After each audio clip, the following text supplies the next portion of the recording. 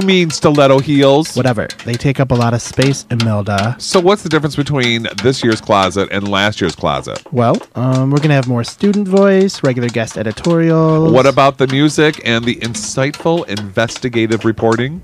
the gossip. Yeah, that'll still be there. Oh, thank my rainbows. Great. Let's get started. Hand me a glue stick and the glitter. Welcome to Closets Are for Clothes.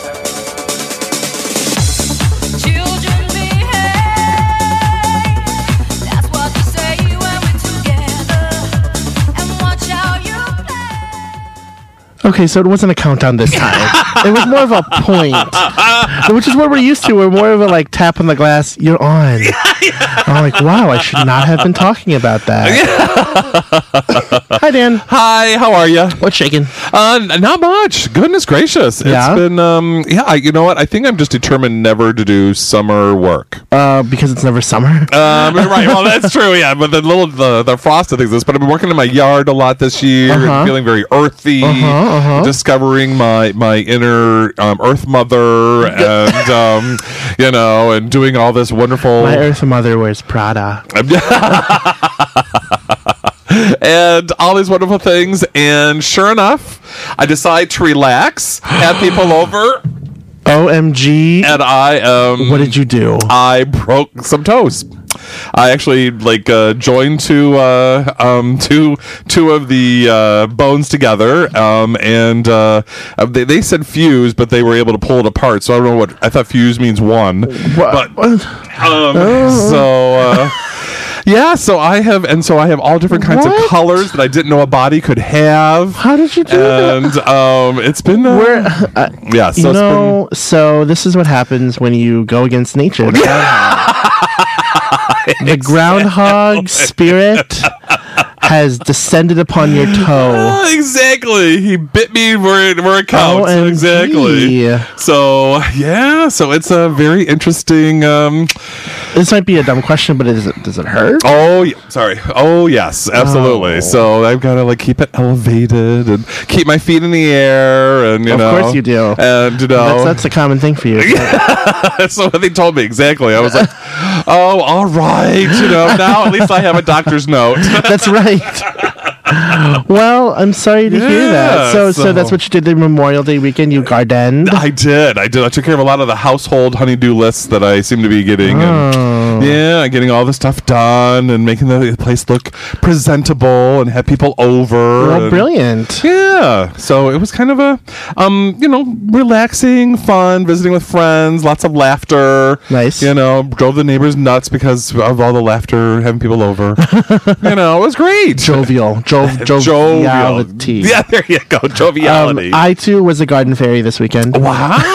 It's true. So I've been helping my friend Robbie with her backyard, and who knew that there were so many different colors of mulch? Oh, yes. So we took several trips getting okay, is this red different than the other red? What's brick red and vibrant red? Can you have vibrant brick red? So it was a lot of fun though. And, I bet. And we didn't see the groundhogs, but we saw some awesome we saw a baby raccoon. Aww. I know. And so the mother must have been near. So, of course, then my other friend, Jennifer, was like, I don't do raccoons. I'm out of here. So she was out. Oh. Peaced out. So where'd you find the baby raccoon? It was just walking around. It was just hanging out, It's like, I'm a raccoon, has a cigarette in its mouth, just chilling up in the space. Saw you guys were having fun. Thought I'd join you. It was a good time. Yeah. And I too felt connected to Mother Nature. Yeah. It was a perfect weekend for that. It wasn't hot. I mean, Monday was hot, but that's when I was done. Right. That's when I was in the air conditioning. So, nice. And even it was just beautiful. Yeah. So absolutely, yeah. So it was supposed to rain, but it never. That's the thing is I've planted some stuff, knowing I have to water it regularly and making sure. But I thought, it's raining tonight, so I don't even have to do it. And wake up to find out it never rained. It's just so I have to get back out there. Last night there was frost. What the Dutch? Exactly, Dutch. That's different. Yes, exactly. And trying to get that taken care of. Yeah. So there was, and so that's one of the things I've been feeling really lucky about is that I haven't planted any flowers yet. So I planted everything, and everything's frozen. Yeah. So they're like, oh, it's cold. So this weekend. So real quick, we're gonna have to come back to it. We need to talk about Idol. Oh, really? Yeah. What happened? Well, no, Did we they haven't renege? talked since last week. Oh, yes. Oh, that's right. Oh, Oh, now you get all funny. See, of course, like absolutely. Of course. Absolutely. So let me tell you just real quick, my dear listener, that Idol finale was last week, and I have apparently on air said that I thought that David Cook was going to win, and David Archuleta, that David Archuleta was going to win, and David Cook was not, and the opposite happened. And of course, right after the announcement's made, my phone rings.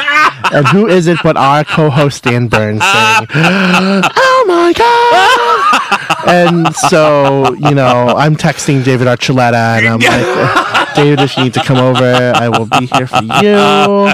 Exactly. So, well, and I think this is some background that I think that our audience members don't really know is that that Gabe picks out all our music for the show because I have terrible taste in music. That's not true, just different. Okay, I have. Okay, so that the targeted audience may not enjoy the same music that I have, even though I think Barbra Streisand and Cher are great.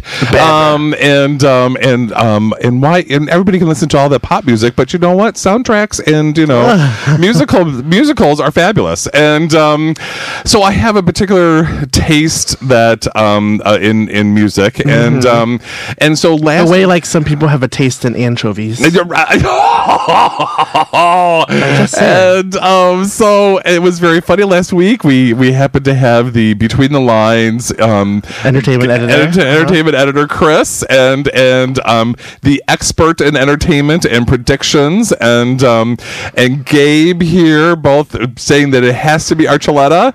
It's going to be Archuleta, and I at a whim said, "Fine, I'm going to be choosing Cook." Whatever. And the apparently I have been really in touch with the energy of music through my Earth Mother. All right, that's enough.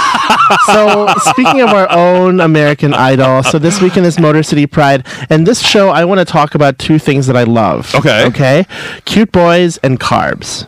Because later on, folks, we're going to talk to the owner of Avalon Bakery in Detroit. But first, with the first one, I'm going to let's talk to Eric Hyman.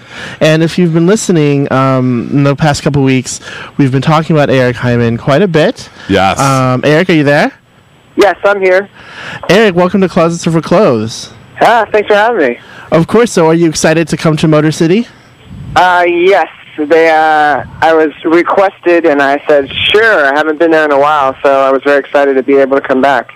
Now, you're doing a tour right now, right? So, you're in Chicago this week? Yes, I'm in Chicago right now. It's nice. Nice. It's nice. And, where is the tour of the Midwest? Is it... or what's considered Midwest, because I don't know if Kentucky is considered Midwest, or... I was in Kentucky yesterday. Right. But is it just, are you picking particular cities as you're going through, or just wherever anybody's giving you an invitation? No, I picked a little bit of both.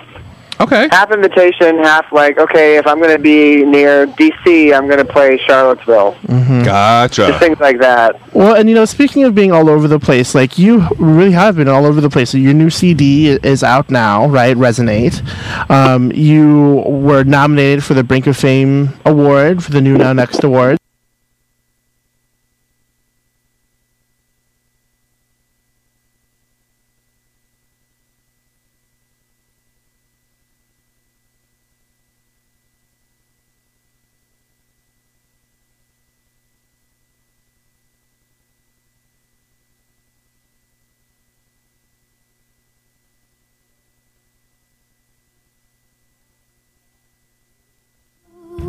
Meet me by the entrance of the tube. We can talk things over a little time. Promise me you won't stay by the line.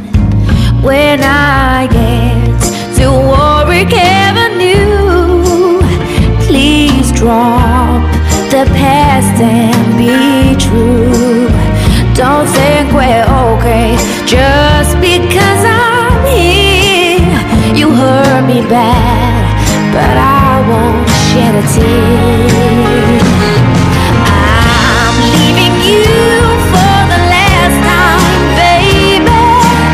You think you're loving, but you don't love me.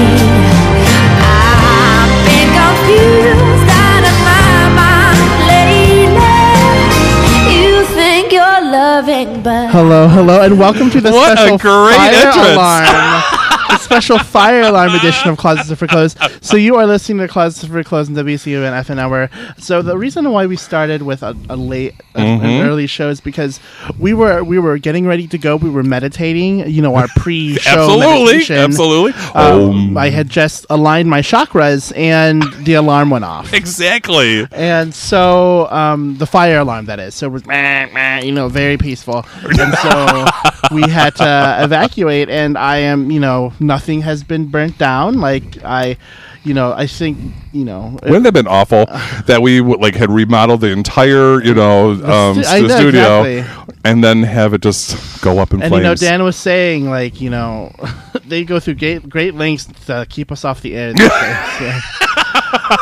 So we're back. I have to admit, though, there is the commercial that comes on the air that the station I listen to sometimes, and there is Flame Heating and Cooling, and at one point they were advertising for flame technicians to help build furnaces, and I just thought it was hysterical. I said, "Oh, I want to be a flame technician."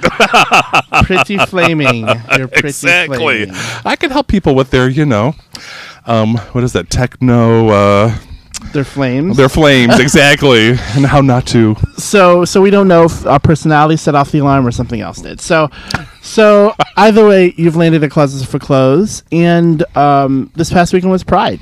It was. It was a beautiful, beautiful weekend. I heard it was absolutely wonderful. I mean, the weather was just perfect, and it wasn't so hot and steamy, and some of the people were, but I mean, the weather of that wasn't. No. Yeah. It was a good time. I felt grateful that the weather had lucked out so well, because last year it was rainy, so you could tell people had turned out, and it was a good time. Yes. Way to go, Ferndale. Way to go, Shane and her team. For a great Motor City Pride. Absolutely. So that was great. Yeah, great way to kick it off our Pride Month, if you will. Right, and it was also a big weekend for a lot of different things. First weekend in June was also the eve of the last primaries. So That's right. That's big right. announcement last night from. And I'm sorry. I heard the news this morning when I woke up. I appreciate the sentiments, but it's fine. That was so. Then your voice definitely gave it away there. No, I mean, and those of you who don't know what we're talking about, I personally, am an ardent, not ardent, but I'm a Hillary person. So maybe for another show. Okay, all right. For another show. But this weekend also in Philadelphia, there's a big event happening. A yearly conference, the Trans Health Conference. It's coming up. Okay, great. Oh, terrific.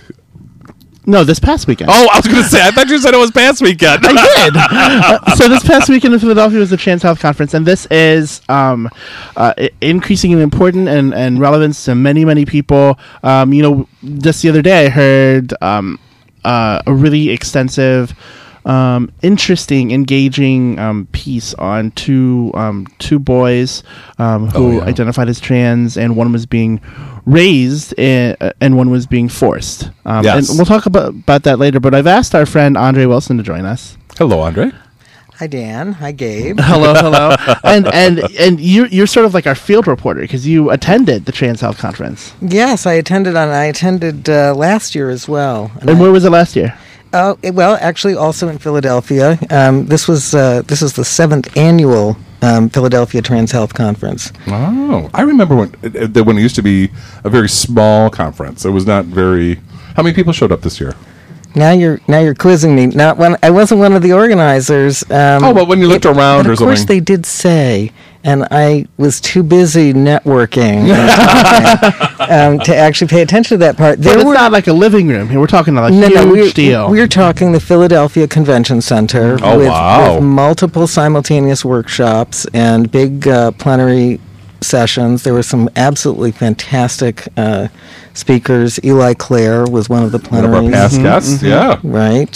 One of our former Ann Arbor residents. That's right. And so it was really exciting to be there.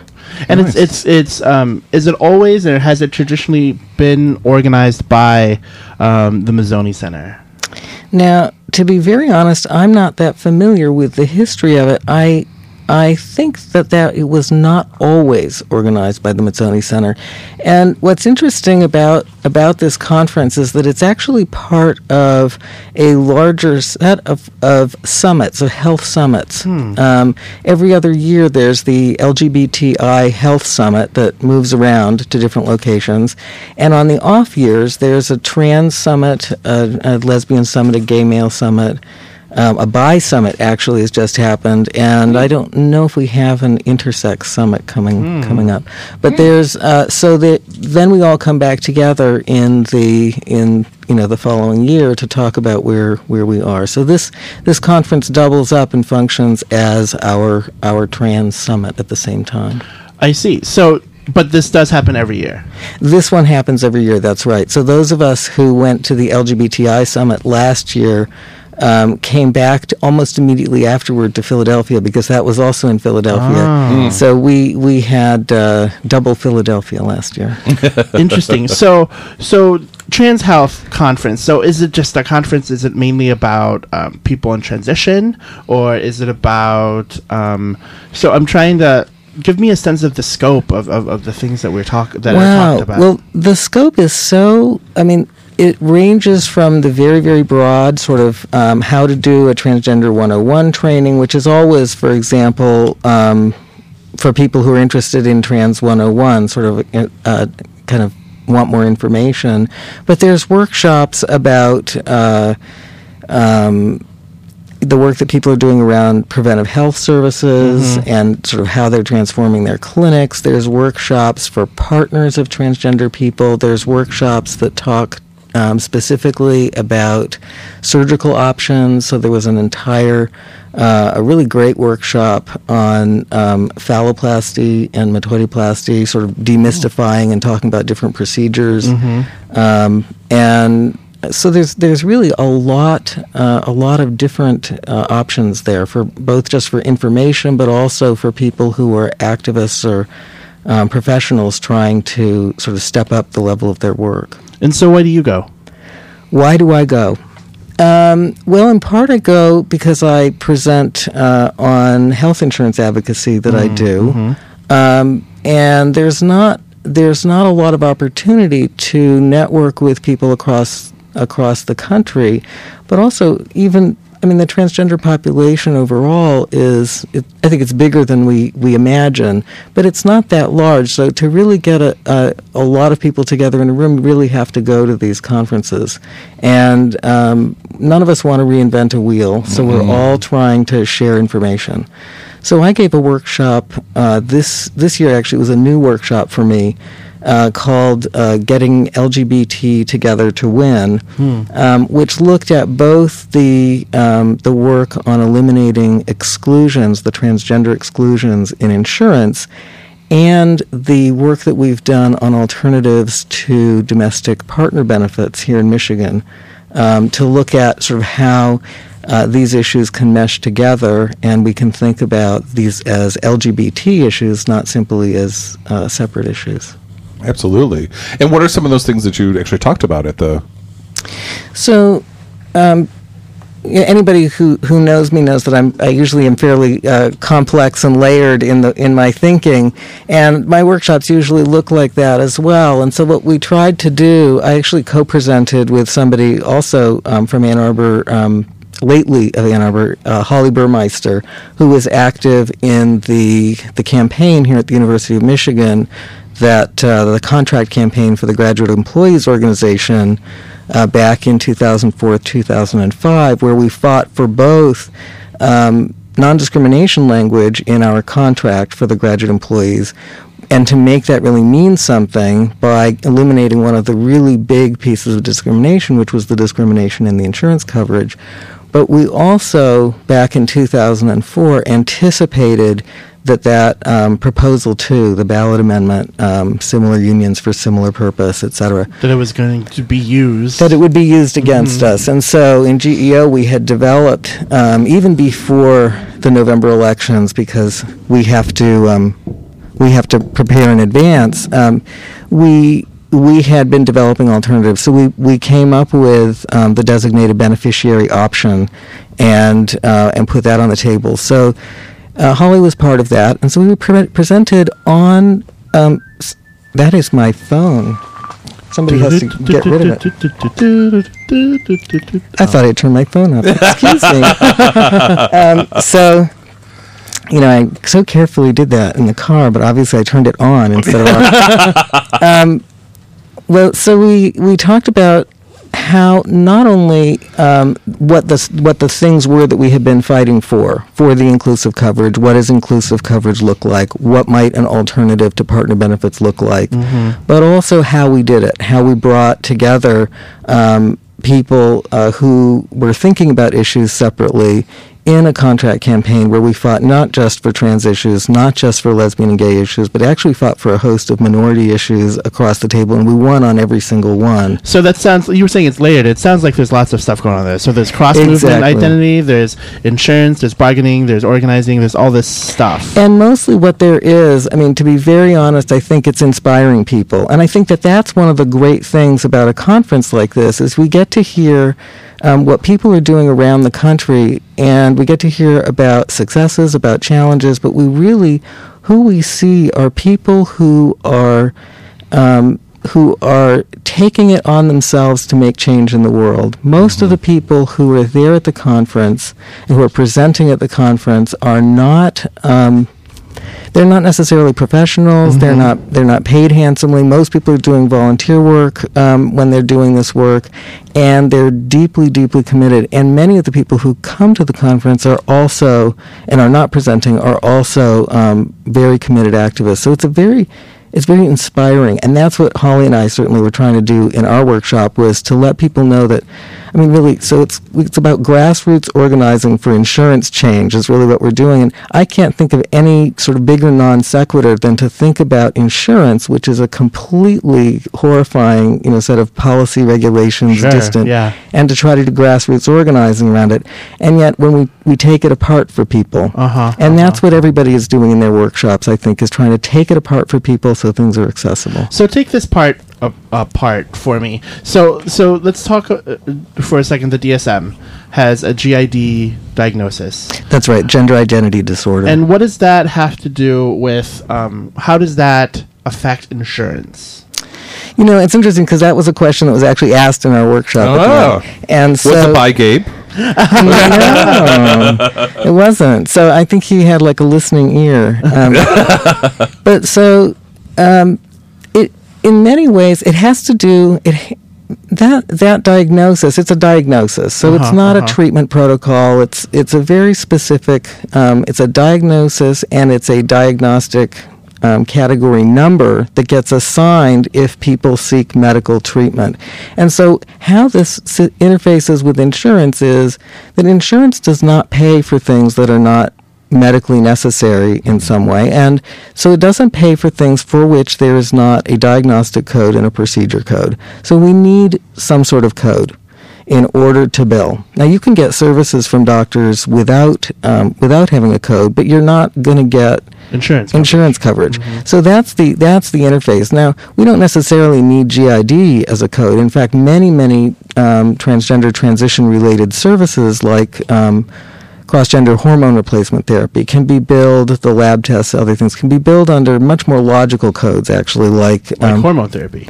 Like hormone therapy, right. So there is codes that this could be, to be very honest, the hormone therapy that I receive is the exact same as another guy who was in my union, the exact same dose for the exact same reason. We got depressed, tired, and unhappy late in the day, and so we used to commiserate over our medication delivery systems.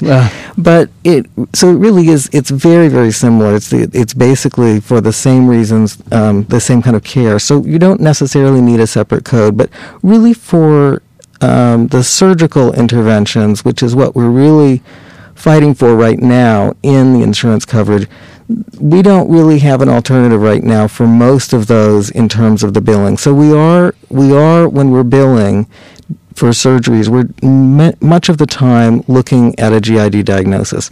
So that's the way it impacts the insurance. But in terms of fighting for getting insurance companies or employers to provide the coverage, what we're really looking at is the standards of care by the World Professional Association for Transgender Health. Formerly HBIGDA. Mm-hmm. Before we get into that, though, but one of the questions I have is, but does it also, a GID diagnosis also can hurt you because it's considered pathologizing an identity? That, or that it's considered a mental illness then?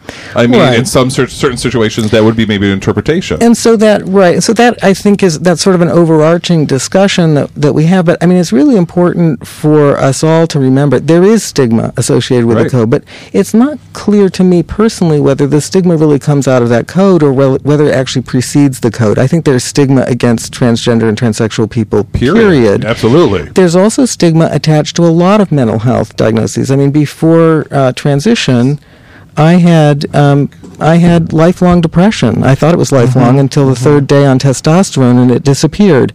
But so that's a mental health diagnosis, and I didn't reveal it to my academic program. For example, I talked at length with the disabilities office here, and they thought that it would be possibly harmful. So there is stigma attached to mental health codes, but there's plenty. ADHD is a mental health code. Erectile dysfunction is a mental health code that's in the exact same chapter that we're in. So there's a lot of codes that aren't.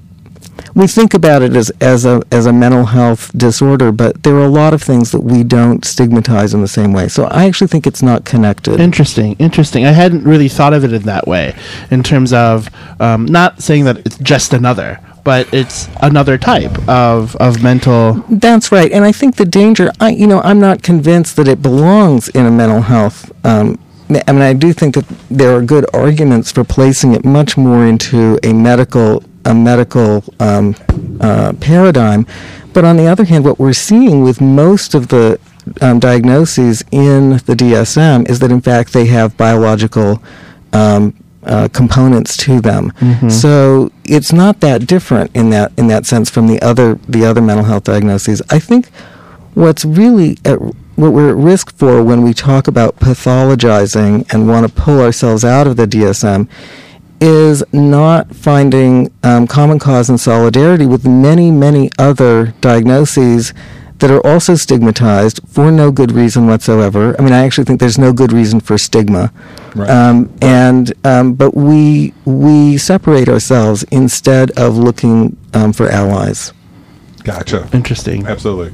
So, I'm sorry. So I interrupted. You were talking about where pathologizing. So then there's some things. Once you have that diagnosis, where do you go from here? Yes. Once you have that diagnosis, sorry. It isn't. I do personally think that it's. I personally think it's a badly written diagnosis. Absolutely. I think it's badly written. I don't think it describes. Whoop. There you are. I'm fading in and out. I don't think it really describes what many people are facing. It might describe what some small number of people are facing. I think as I look at that entire chapter, it really is anomalous in how it deals with the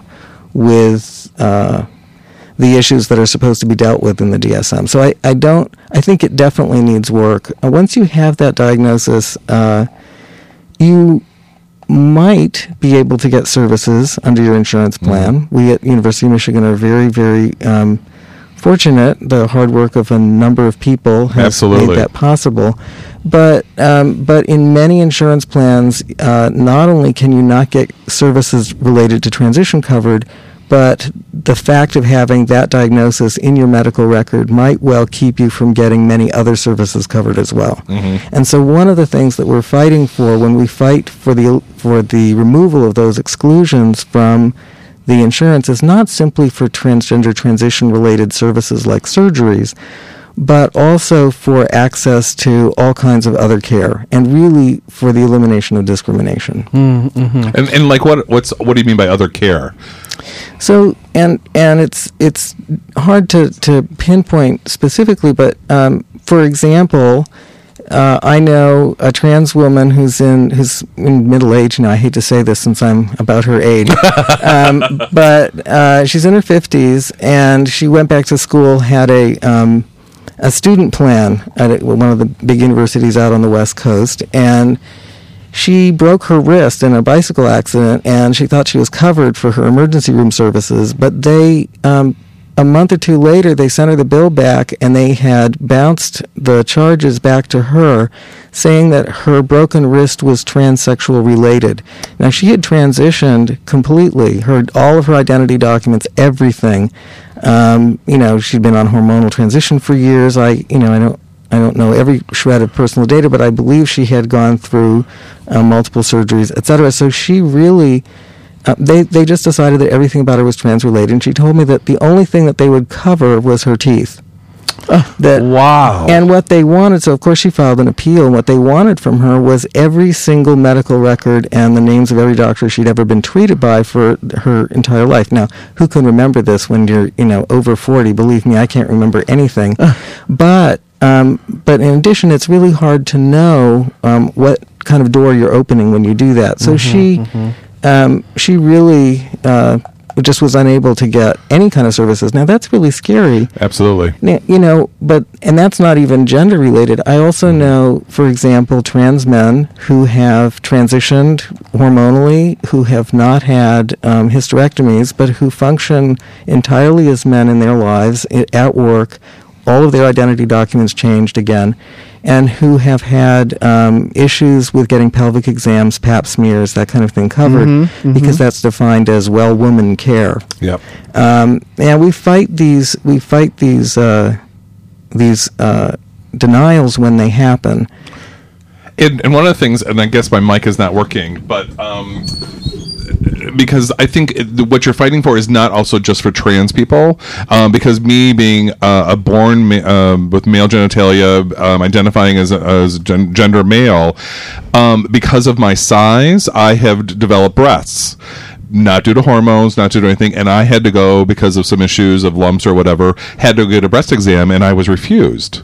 Because a man does not go and get, or a male, I should say, does not go and get. So you're fighting even for people who aren't trans or identify as trans, and I think that's one of the things that it's not just the trans community you're actually working for, but also just good health care, period. That's right. We're working for good health care for everybody, and you're absolutely right that when men get breast cancer, it can be a real battle to fight for coverage, and I think that's a battle that is generally successful.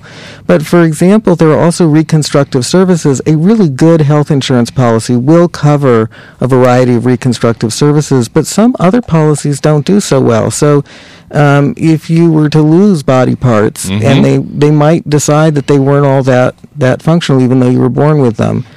Typically, reconstructive services, so for example, if a man is to lose his genitals, either a hunting accident or whatever, right? You might, with a good insurance policy, be able to get that replaced, so to speak. You might be able to get reconstructive services, but some insurance policies actually are pretty crappy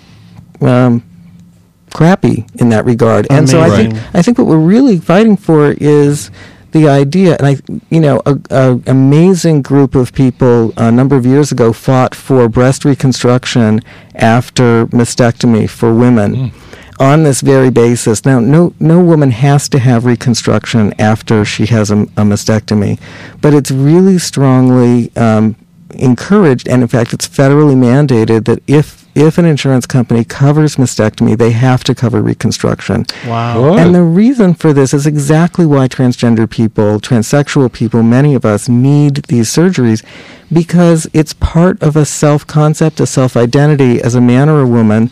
And it's not only that, it's part of a self-concept of the internal knowledge of our bodies, who we are, what we are.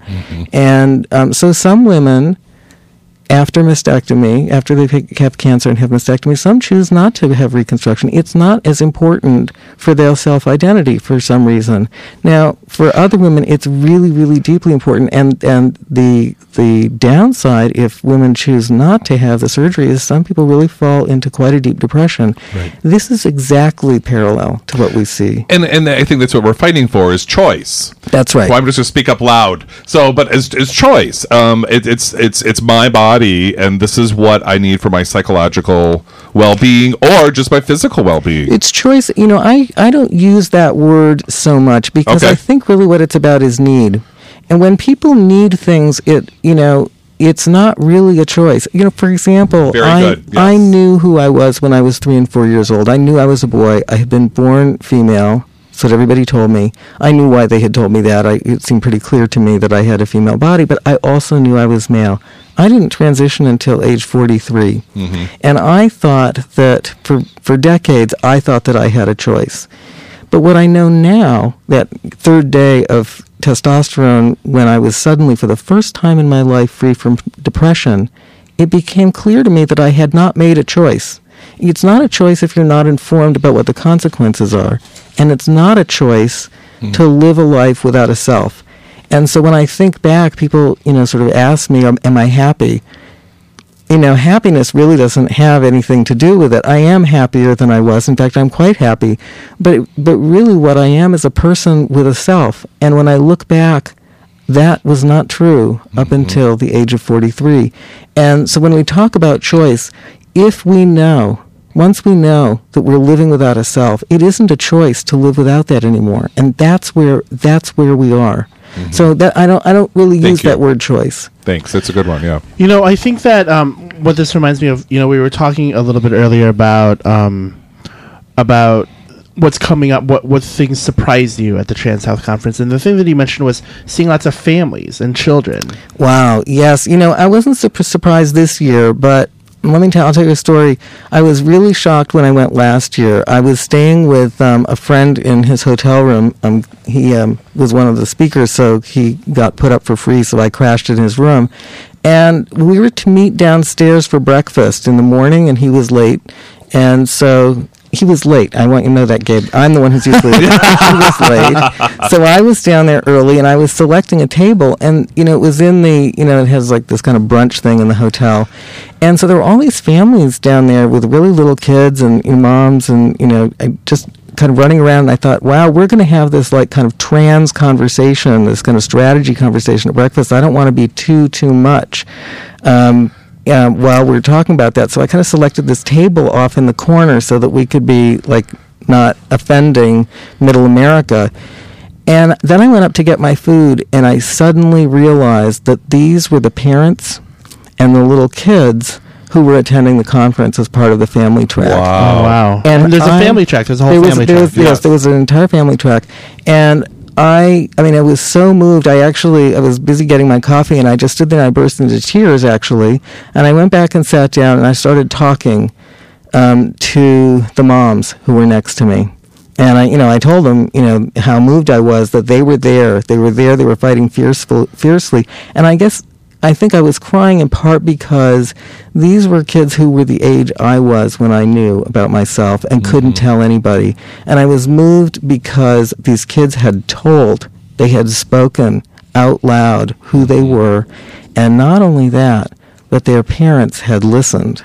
Right. And it just blew me away that we were in such a different place, a different world, that kids could speak and be heard. And that really changed the conference for me last year. And listening to the parents, so we talk about insurance exclusions. Mm-hmm.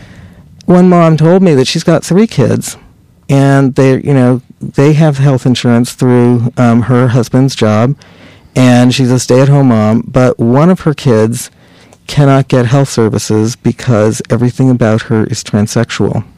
Huh. So it's like that broken wrist thing, right? It is like the broken wrist thing. And if you can imagine being a parent and you've got a kid who's going to suffer, go through all the childhood illnesses, all the childhood everything, plus, and suddenly you cannot get them insurance coverage for love or money, and you thought you had it. So we tend to think in the... But who does that fall on? Does it fall on the family or the provider, or does it fall on the employer? Well, we're not covering... So it's interesting. We're working with employers. Not every... There's no federal laws protecting gender identity, non-discrimination in the workplace. There are some states that have passed laws. But we're still at a place where we're working to shed light on this kind of discrimination, the discrimination in health insurance. So a lot of employers haven't sort of woken up to that yet, and they need to. Mm-hmm. So who it should fall on is the employer who commits not to discriminate on the basis of gender identity and expression. Mm-hmm. And that's what we're really working towards. But what really happens here is that it falls on the parents. I mean, literally, they're struggling to get health services for their kids. Mm-hmm. That reminds me. I want to play this quick clip from NPR. It played a couple weeks ago, and it's about two children who are trans, and they follow these two children. Their parents decide to take two different directions in therapy. So let's listen to this first clip. Our humble family assessment room, where over the years we've met with hundreds of families. Dr. Zucker has been treating kids with gender identity problems for close to 30 years. And for all of that time, his goal whenever he encounters a child under the age of 10 has been the same. He tries to make the children comfortable with the gender they were born with. Now, there's a lot of debate about Zucker's approach. There's a group of mental health professionals who argue that trying to force children with these issues to accept the sex they were born with is akin to trying to force homosexuals to be straight, that it's unethical. But that's not how Zucker sees it. He offers this way of thinking about it. Suppose you were a clinician and a 4-year-old black kid came into your office and said he wanted to be white. Would you go with that? I don't think we would. If a black kid walked into a therapist's office saying that he was really white, the goal of pretty much any therapist out there would be to try to make him feel more comfortable with being black. They would assume that his beliefs were the product of a dysfunctional environment, a family environment or a cultural environment, which is how Zucker sees gender-disordered kids. So that's very interesting. So first we have this family who brings their child Bradley to Dr. Zucker.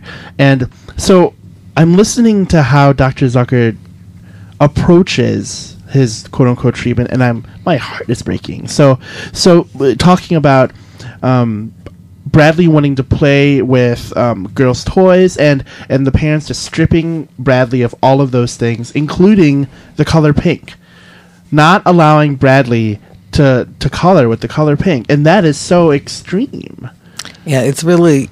I mean, it's not being able to color with the color pink or losing your toys seems maybe to adults like not a very big deal, but it's the world for kids. I mean, that's the content of a child's world, and it's very, very punitive. I mean, it makes just the color pink. My own nephew, when he was a little kid, and as far as anybody knows, he's not trans in any way, but he loved pink. I mean, he loved colors. He loved all sorts of colors, and he wanted colorful things. So to strip it away from a child, I mean, it's so gender normative, and it's also not listening to what that child is telling us. So Zucker's approach then. So why do you think so many parents, he apparently says he has a waiting list of 80 people? It's interesting because I'm sure he does have a waiting list of people, but on the other hand, there's also a waiting list at the other clinics where you can go instead of going to his clinic, and there are many people who are not going to his clinic on purpose. I think parents might go there if they're not comfortable with the gender non-conforming child that they have. So it's just like why we have Exodus. I mean, that we have people who still go to Exodus. We still have people going there. They don't want to be gay anymore. Exodus being the ex-gay. Yeah. Right. So let's listen to a clip from the other clinic. So the other family's Jonah, and their doctor is Diane Aronsath. So let's see here what they have to say. You see, 35 years ago, homosexuality was considered a mental illness, a pathology so severe that it required aggressive therapeutic intervention. One common treatment was to try to condition homosexuals out of their sexual preference by attaching them to electrical shock machines and shocking them every time they were aroused by homosexual pornography. Today, the American Psychiatric Association's position is that therapies which try to turn homosexuals into heterosexuals are unethical. Homosexuality is now seen as a normal variant of human behavior. Which is how Erin Saff sees these kids. She doesn't use the label gender identity disorder. She calls this transgenderism. And for her, the lessons of the early therapeutic approaches to homosexuality are clear. If we allow people to unfold and give them the freedom to be who they really are, we engender health. And if we try and constrict it or bend the twig, we engender poor mental health. This is why Erin Saff didn't encourage Pam and Joel to place Jonah in therapy. Pam says that because Erin Saff didn't see transgenderism itself as a dysfunction, any more than she sees homosexuality as a dysfunction, she didn't think it should be treated. She made it really clear that, if Jonah's not depressed or anxious or having anything go on that she would need to really be in therapy for, then don't put a kid in therapy until they need it. This is also why Dr. Erin Saff did encourage Joel and Pam to allow Jonah to live as a little girl. Now, she doesn't always do that. If she thinks that a child is less certain about their gender identity or has mixed feelings, she'll ask parents to be cautious and not permit the child to live as the opposite sex. So this story is almost in direct contrast. It is in direct contrast to how the other family approaches their son's personality in life. So they talk about Jonah going to school as a little girl, dressing and buying their first dress, and how excited that Jonah was, and it just seems so much better for everyone involved. It is. The contrast between the descriptions of the two children was really stunning in this story. But I just want to say that the parents of Jonah certainly almost certainly think of Jonah as their daughter now. And this was what was very striking to me about the parents that I met at Trans Health Conference, is that really they do accept their child's expressed identity, and so they refer to their children by the gender that they express, and it's really quite a shift. And really, they told just amazingly moving stories about, we're talking about people who are from small town Indiana, Iowa, all over the country, but we're not talking about people who are from Ann Arbor, or the places we think of where somehow people who have been mediatized or seen things or whatever. People who really took some time as parents to come to terms with this, but once they saw the difference between their child who was being forced to wear boys' clothes, and when their child got to wear the barrettes and the dress or whatever she wanted to wear, it was really such night and day. And that's what I think parents are seeing, is the difference. Parents can tell whether or not a kid is suffering depressed and inside themselves, and whether they're really alive. Well, and the thing that really struck me with the other parents, Bradley's parents, who go to Dr. Zucker, is they say that the thing that really struck them and why they decided to continue to see Dr. Zucker was because Dr. Zucker had said at some point Bradley will be, if you allow Bradley to develop in this way, Bradley will be rejected by both sexes.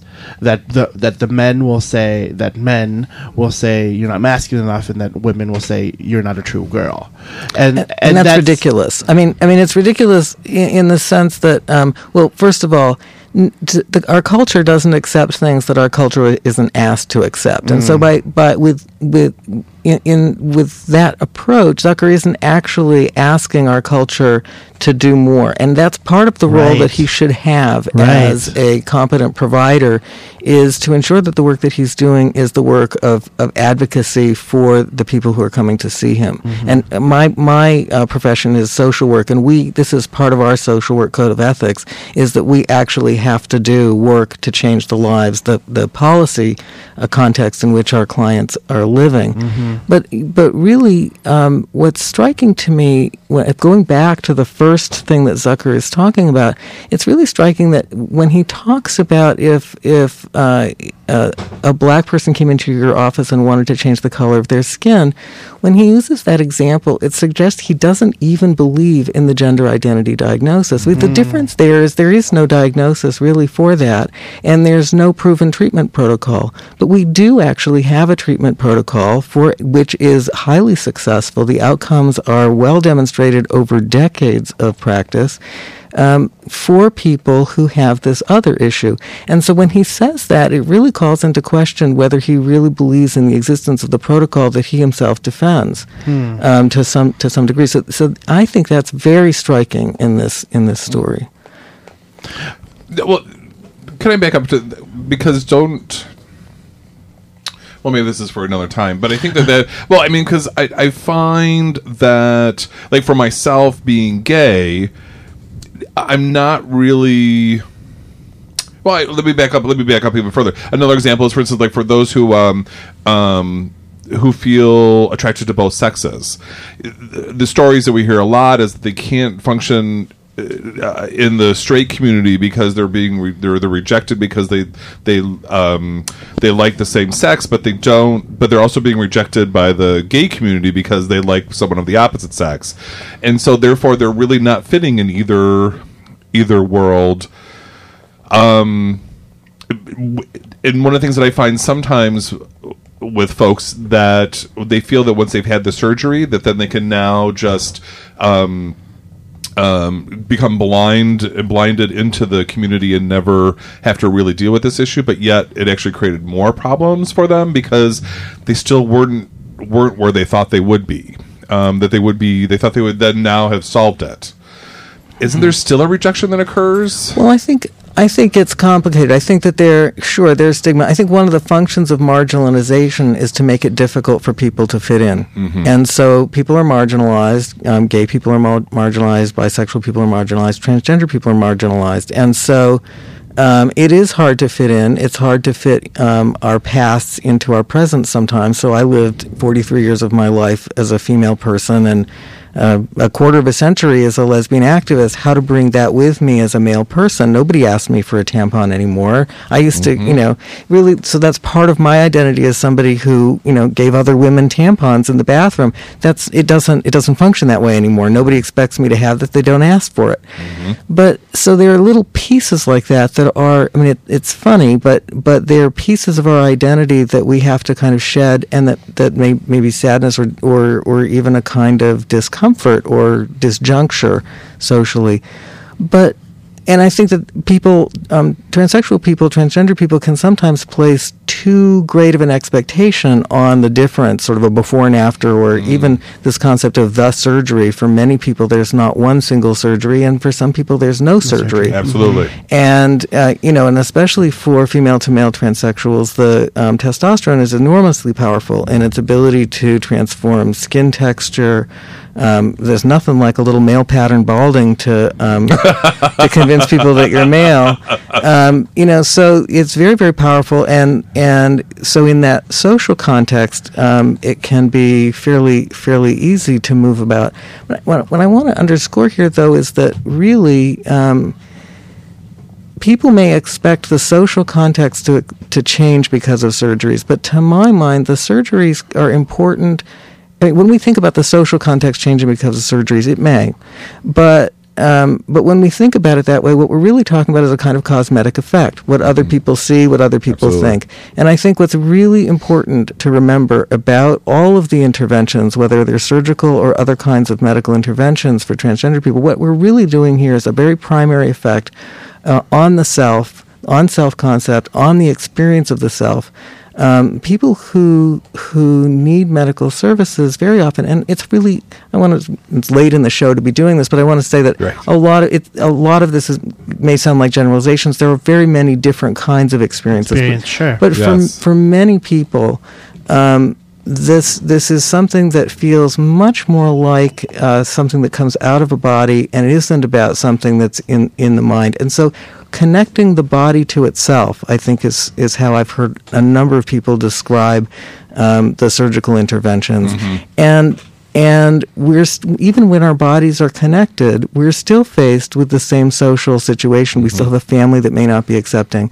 I think what we gain, though, if we have access to the services that whatever services we need as an individual, when we have access to those, we gain access to someone who's fully functioning, to a greater capacity. We're able to deal with the situation that life throws at us in a much, much greater way. Yes, absolutely. Can I put in a little pitch here for a couple of organizations? I want to say there's an amazing organization that is parents fighting for their kids, for transgender kids, Trans Youth Family Allies.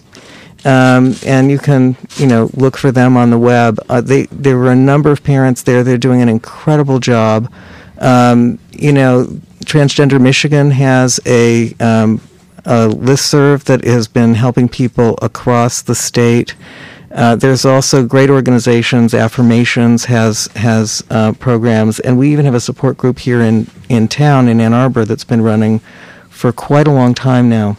So, and what's the name of that group? That's called Gender Explorers, and the New Spectrum office. I was going to call it the LGBTA office. The New Spectrum office at the University of Michigan can provide details for the time and place for that. Fantastic. And I think that's one of the things. I think you're right with the trans youth. Family allies. I think that is, like you said before, it is heartwarming to know that we're not doing such such harmful things to youth anymore as much as we used to. It's not such a crisis as it. I wouldn't want to give the impression. I mean, I have to say that kids are in crisis, and it really varies. Thank you. Yes. So it. But what we're seeing is that, and why I think TIFA and some of the other organizations are so amazing, is that there's a fierce fighting back. These parents are fighting for the lives of their children, and they're doing it in just amazing ways. Right. And I guess what I'm trying to say is that the trauma, that there are some folks that aren't going through so much, that there are folks that are trying to make sure that the trauma isn't occurring. Well, I think what's different about it, what we know, for example, about trauma is that what really makes a difference is social support. Absolutely. And so even if you're facing difficult circumstances, having social support, and particularly having the support of your families, your birth family, your chosen family, having the support of the people closest to you makes all of the difference. And that's what these kids are growing up into, a world where they're able to find that. Yes. Andre, thank you. You are always such a worth full of information and knowledge for us, and such a great resource in our community. We're lucky to have you here in Ann Arbor, and let alone Michigan. So thank you once again. I really appreciate it. Thank you for having me. And thank you for listening to Closets Ever Close. I can't guarantee we won't have another fire alarm next week, but keep the flame going. It's Pride Month. Talk to you later. Bye.